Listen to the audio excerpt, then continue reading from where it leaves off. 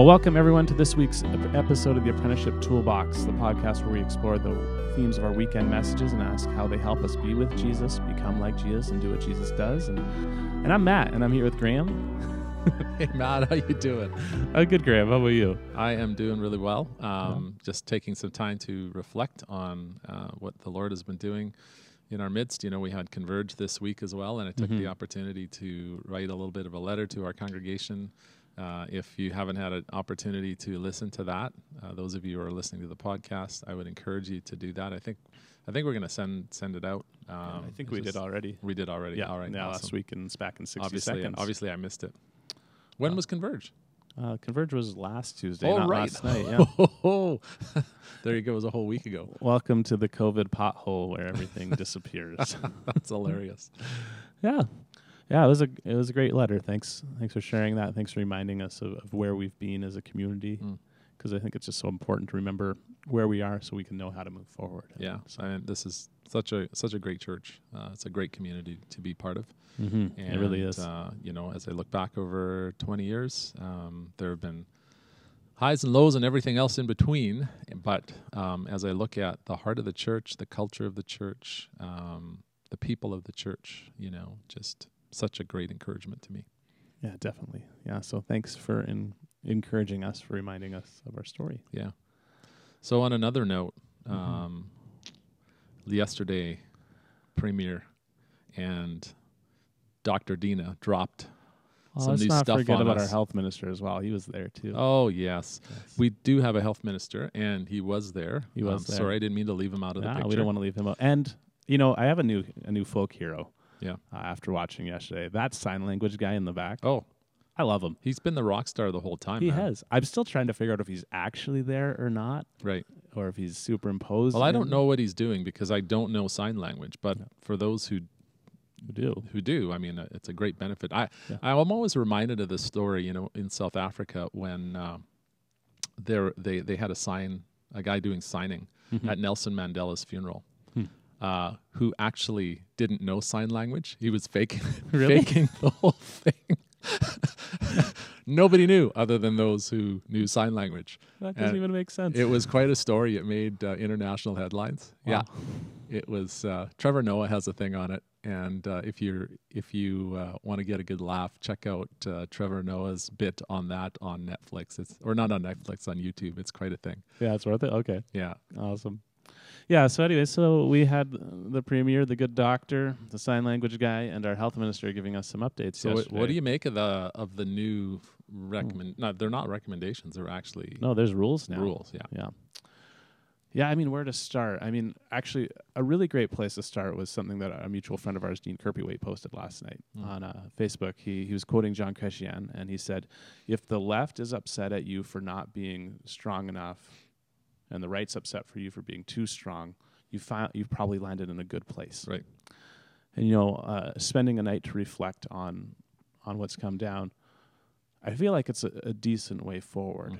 You know, I'm not sure where I would have wanted them to fully land, but I think this could be a good way forward to keep our economy going, but really to protect the vulnerable. And that was one thing I really appreciated about Jason Kenney's talk was just the start really focusing on we're doing this to care for those in need. And we're doing this to protect the vulnerable, whether that's health-wise, and even the vulnerable who could be really in a hole of unemployment and debt that could be really hard to get out of. And so I really valued that part of yesterday's update. Now, it was a hard update. Yeah. The world's in a really precarious place, and as a province, we're in a really precarious place. Our numbers were higher than Ontario the other day for new cases, and that's boggling to me. Like when I moved from Ontario, I know how many people are in a small space, and it's so different from out here. Right. Even the space in between houses here, like we're far spread out. Like Calgary, Edmonton are cities of 1 million but they take up a landmass that's so much bigger than Toronto, right? And so to think that we're at this precarious place is pretty tough. Yeah. And so I did feel like it was a little bit more focused, targeted on places, environments where spread is actually happening rather than, dropping the napalm bomb on Alberta and shutting everything down. Yeah, it was a good It's a little bit more focus. targeted, right? Yeah. And I think that was really, really wise. I appreciated that. Honestly, I wish that we could have done this a little sooner. Yep. But Yeah, that's a good point. Is what it is. We're here. I don't get to make those decisions. I'm not, I'm not the premier of the province. Thankfully, yeah, exactly. I'm not the premier of the province. But hey, I think it was. I think they landed pretty well.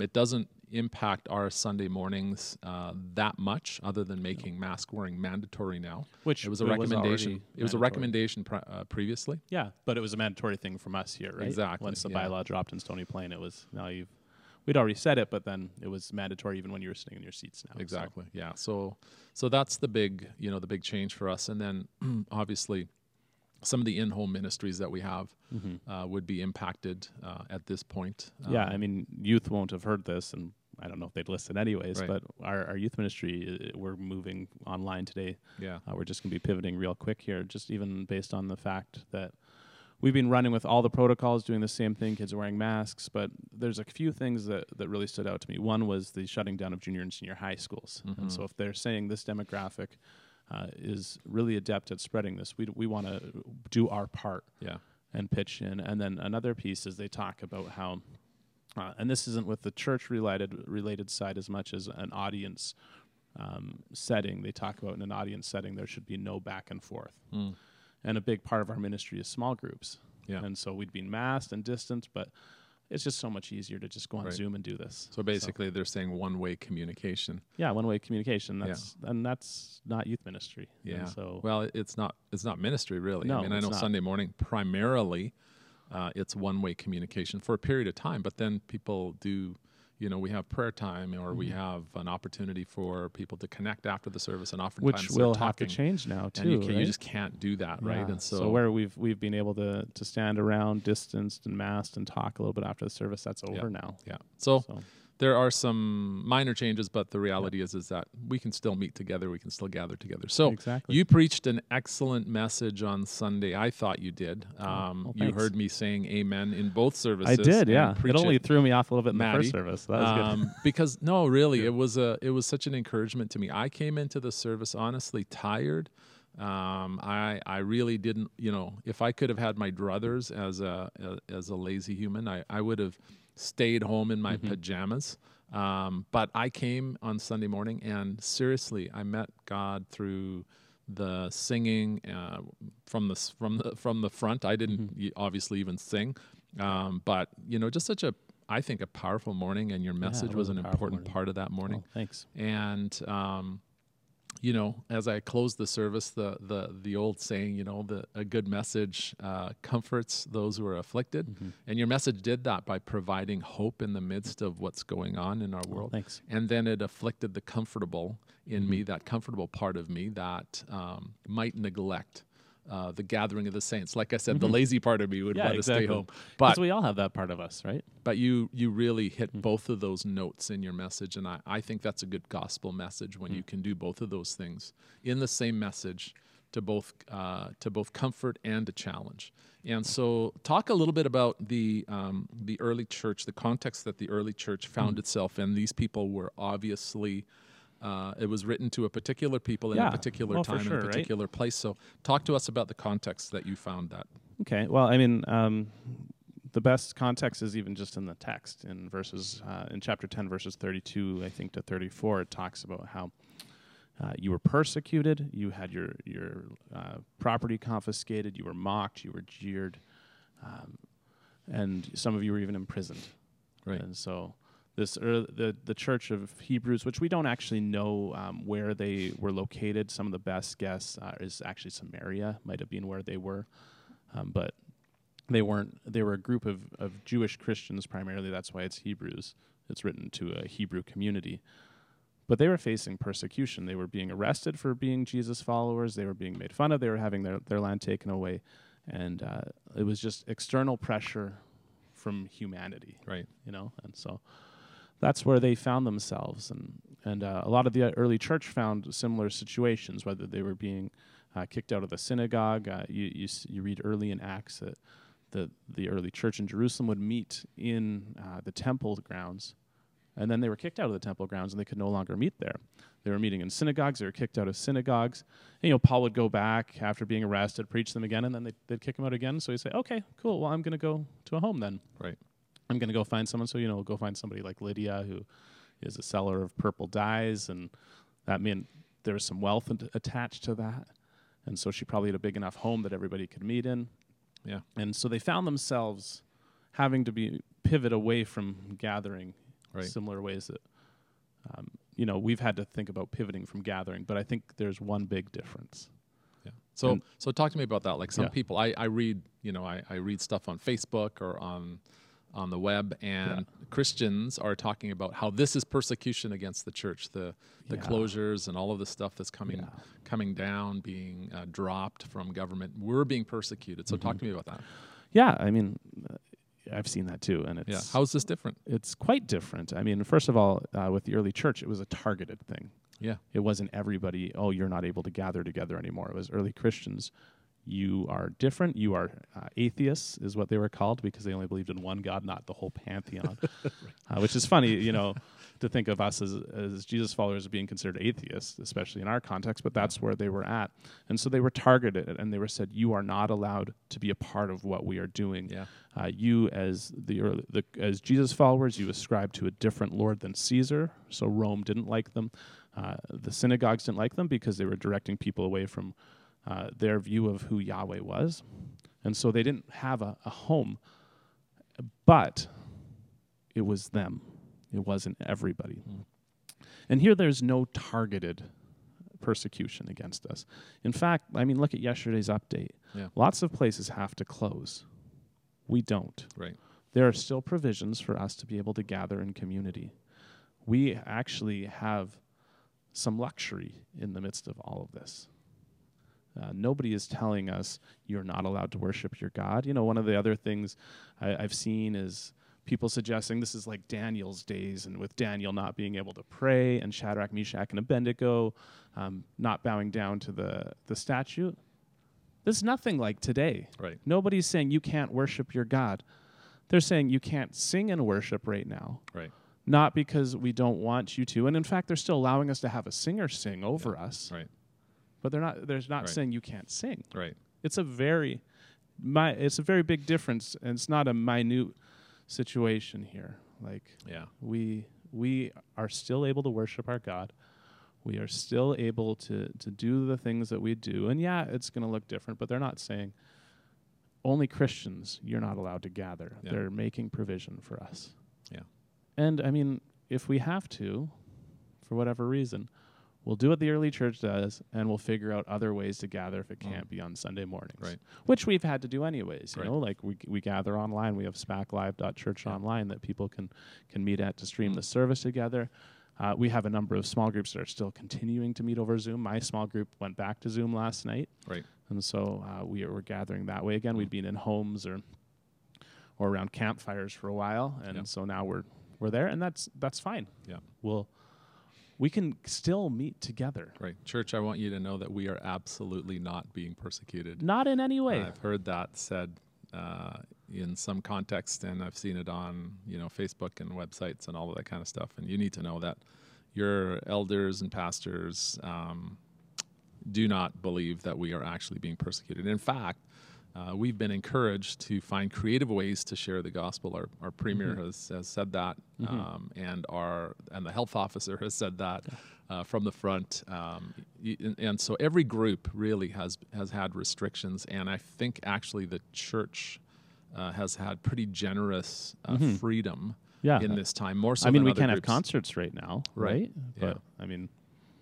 So the another thing is, think of how Mayor Choi invited you, Graham, into the task force at the front end of this. Yeah. If our voice didn't matter, or they didn't want to hear our voice, they would never have invited you into that mix, right? Like, we are being considered and actually seen as you are part of our province flourishing in spite of this, right? And so, the thing that I would want to encourage us as a church is to really recognize that we have opportunities here.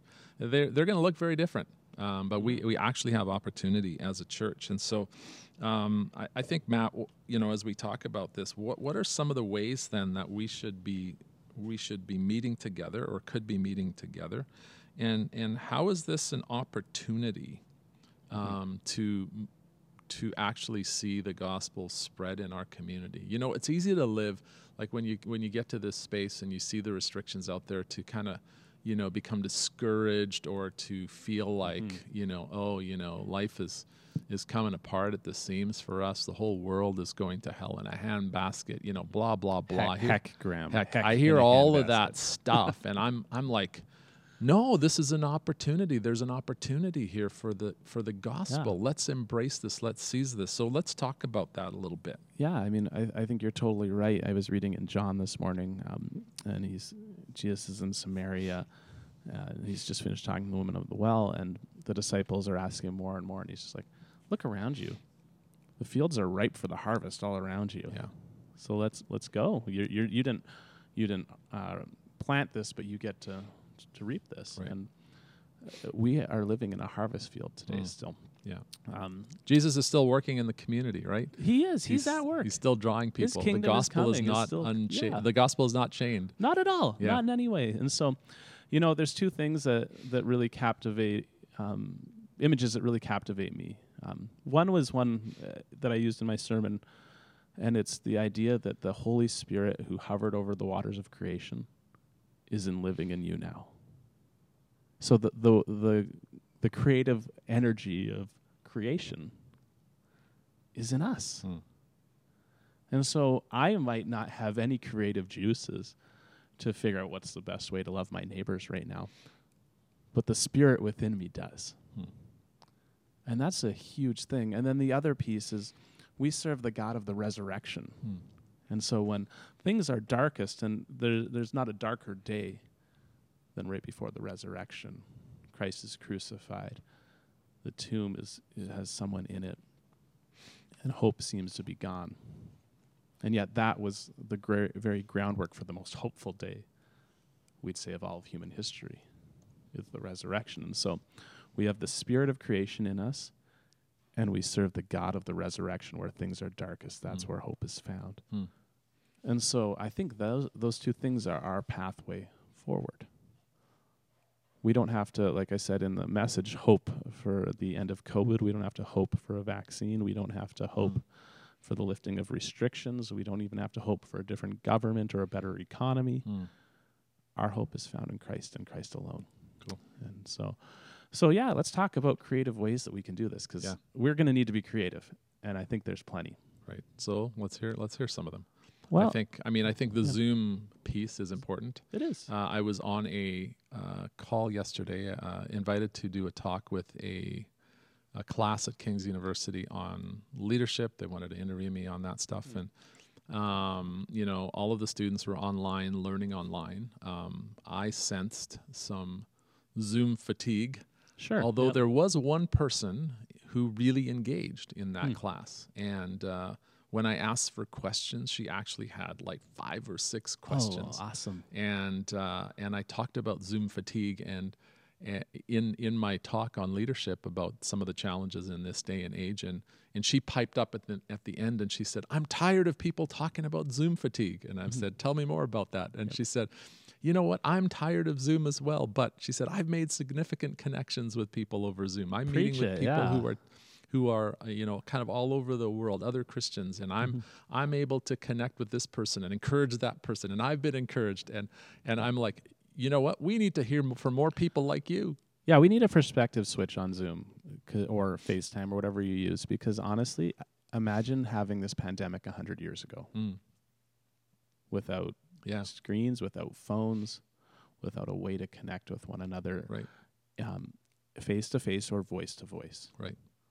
We are in like a luxurious time in history where we have the gift. And so, I get it. It's hard being on Zoom all the time. It's hard, like especially back in spring when it seemed like our whole days were spent on Zoom.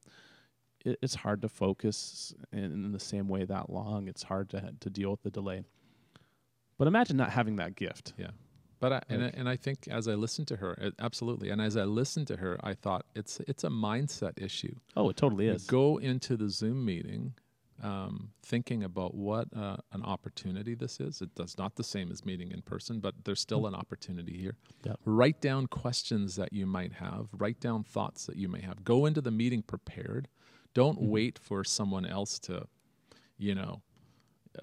enliven the meeting or something like that. But go in and be the presence of Christ in that meeting, and go in with questions and thoughts and bring something to the meeting. Don't wait for someone else to bring something. You bring something. No, exactly. Right? And and we can still have meetings that are socially distanced outside. And I know it's getting cold. If this podcast comes out in enough time, though, we're going to have some, 5-degree weather this weekend. And seize it and take the opportunity of the minus 40 degree days. Go tobogganing, go skating, keep distance, please. But there's ways that you can have fun with one another. And then, honestly, I keep going back to the Signs of Hope thing that we had at the front end, and all the ways that we just got to watch our church family bless each other, both people in our church and their neighbors, baking cookies, doing paintings. We saw Joanne Hall and her kids in so many different ways, and there are lots of ways that we just couldn't fit into that video in the first place. If you're wondering on how to bless people really well, Joanne Hall would be just a great resource to connect with. They just intentionally think outside themselves. I loved, and it was in the video, their birthday. They did birthday bombings. So we showed just a picture of John Morris's birthday bomb for his 1 year. But they went to so many different people's houses on birthdays, knocked on the door, ran back, and sang "Happy Birthday" from the street. Right. Just to be a small blessing and to let people know that you matter, that I see you and you are noticed. Right. Right. And that's a good thing to do to remind people that they're not alone. And I might have however many hundred Facebook friends, but to have somebody acknowledge me specifically and my presence is a whole different thing, So yeah, totally. And then you can even send out specific direct messages through Facebook or text message. Why not schedule phone calls with friends? Right. I had a friend that we were going to have lunch with this week, and now, of course, we can't. So we're going to have a phone call instead. It's all those things that you kind of do when you have friends and family that live far away. You're going to have to start thinking about doing here in person too again. It takes more initiative. It takes intention. Right. But if you are a follower of Christ, and if you believe the Spirit of God lives in you, and if you believe that Christ is working in our community, you have, Paul prays that the Ephesians would recognize that the same power that raised Christ Jesus from the dead is alive and at work in them. Yeah. So if that dynamite type power is alive and at work in you, you've got lots of initiative to offer. You're not going to sit around and wait for something to happen to you. You're going to make something happen around you. Exactly. And then on top of that, Jesus tells the parable about the mustard seed, and it's this little this little seed that's really tall, and it creates some weeds that pop up all over the place because that's what mustard did. And eventually they grow a plant. But if the kingdom is coming as these little seeds all over the place, that means God's at work all around you. Absolutely. And you just have to have your eyes open to it. And so a great privilege that we have as followers of Jesus is we're not bringing God anywhere. Right. God's already there. God's already at work. We're just helping people make sense of their God experience. Great principle, right? It is. God's already at work. We just get to join them. Yeah. And isn't that great? It's awesome. Yeah. That reminded me, Matt, of, and I don't know if this is relevant or not, you could take it out, but it reminded me of our journey on the Camino when we're walking with people. It was a very spiritual journey. And most people that we walked with were not followers of Christ, and yet there were God signs all over the place. People started praying. They started leaving rocks at a cross. They started doing all sorts of things that were spiritual, and lots of what they were doing were Christian or tied into the Christian story. And so our role on the Camino wasn't to bring Jesus to them, but to help them interpret what was actually happening to them. We were just kind of guides for them. That's right. And awesome. I think that we get to do that during COVID. Yeah, we do. Right. One thing that was super significant for me, this was pre-COVID, but we had a dog, Haven. She passed away right before COVID, but A few years ago, during one of my courseworks, I had a spiritual discipline that I was supposed to engage in that would attune me to my neighborhood. And what I ended up doing for it was I would walk Haven, I would leave my phone at my house, and I wouldn't listen to a podcast or music or make a phone call like I normally would. Instead, I would just, as I tied my shoes, say, Spirit of God, interrupt me with what you will today. And I'd go for a walk. And it was amazing the number of times that I was able to have conversations with people who I had no relationship with, and it's dark and in a city, and so there's suspect of strangers, where I was able to just speak hope into people's lives. You know, like I was talking to this one guy who's a young adult, and he was trying to figure out, he was at a bit of a crossroads of life. Do I keep going into school, even though I really feel like I want to become a cook? What do I do with this? And I was able to help him like over a course of an hour on a walk at like 11 o'clock at night, which was super inconvenient because the kids woke up early the next morning, but was able to talk with him just about his passion and who he felt like he was supposed to be in the world, and just process through stuff. We can do those sorts of things still. Yeah. The Spirit of God will continue to interrupt us with things. But to your point, it takes initiative and intention. Right. And that's the enemy, and apathy is the enemy of that. And that's being all too close of a companion for so many of us during COVID, is apathy. Right. It's hard when, especially in the first lockdown, when it felt like every day was kind of bleeding into the next. And, when will I get to see people again? When will I get to do something that's outside or whatever? And we really all kind of came into a culture of apathy for a while there. Yeah. And it's hard to shake apathy. Right. But like I said in the sermon on Sunday, apathy is not a new thing with COVID. Apathy was there in the book of Hebrews as well. Like the passage talks about don't forsake meeting together. And now part of the reason that they were meeting together, a big part, was persecution. But I'm sure just in there's also if I actually follow this Jesus, I'm going to have his perspective on the way that I spend my money, his perspective on the way that I spend my time, his perspective over my sexuality, his perspective over my life. And that's tough.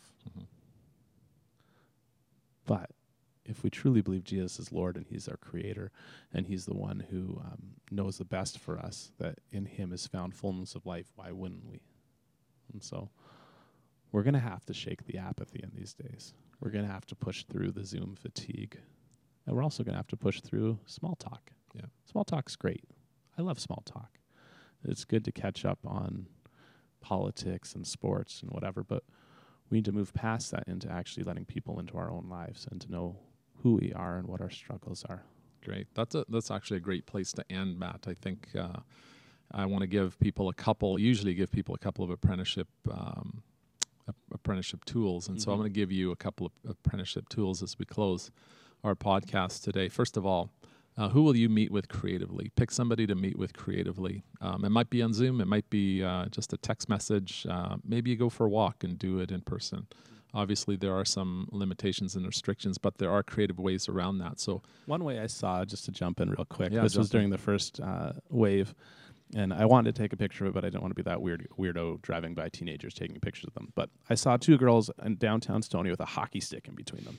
And each of them were holding an end of a hockey stick that was 4 feet long or 6 feet long, and they knew that if they each held an end of it, they wouldn't get too close to one another. You could do something like that. Keep going. Okay. And then the other piece is become a provocateur for the gospel. We're supposed to provoke one another on towards love and good deeds. We're supposed to provoke one another on toward love and good deeds. It doesn't say we're supposed to do love and good deeds, but the task of the community is to provoke one another on toward love and good deeds. So a provocateur is someone who provokes. And there's all sorts of provocateurs out there. There are political provocateurs and worldview provocateurs. Read Facebook. Again, all sorts of provoking that's happening. But what if the church became a provocateur for the gospel? What if each one of us became provocateurs for the gospel, spurring one another on toward love and good deeds, getting past the small talk that you were referring to, Matt?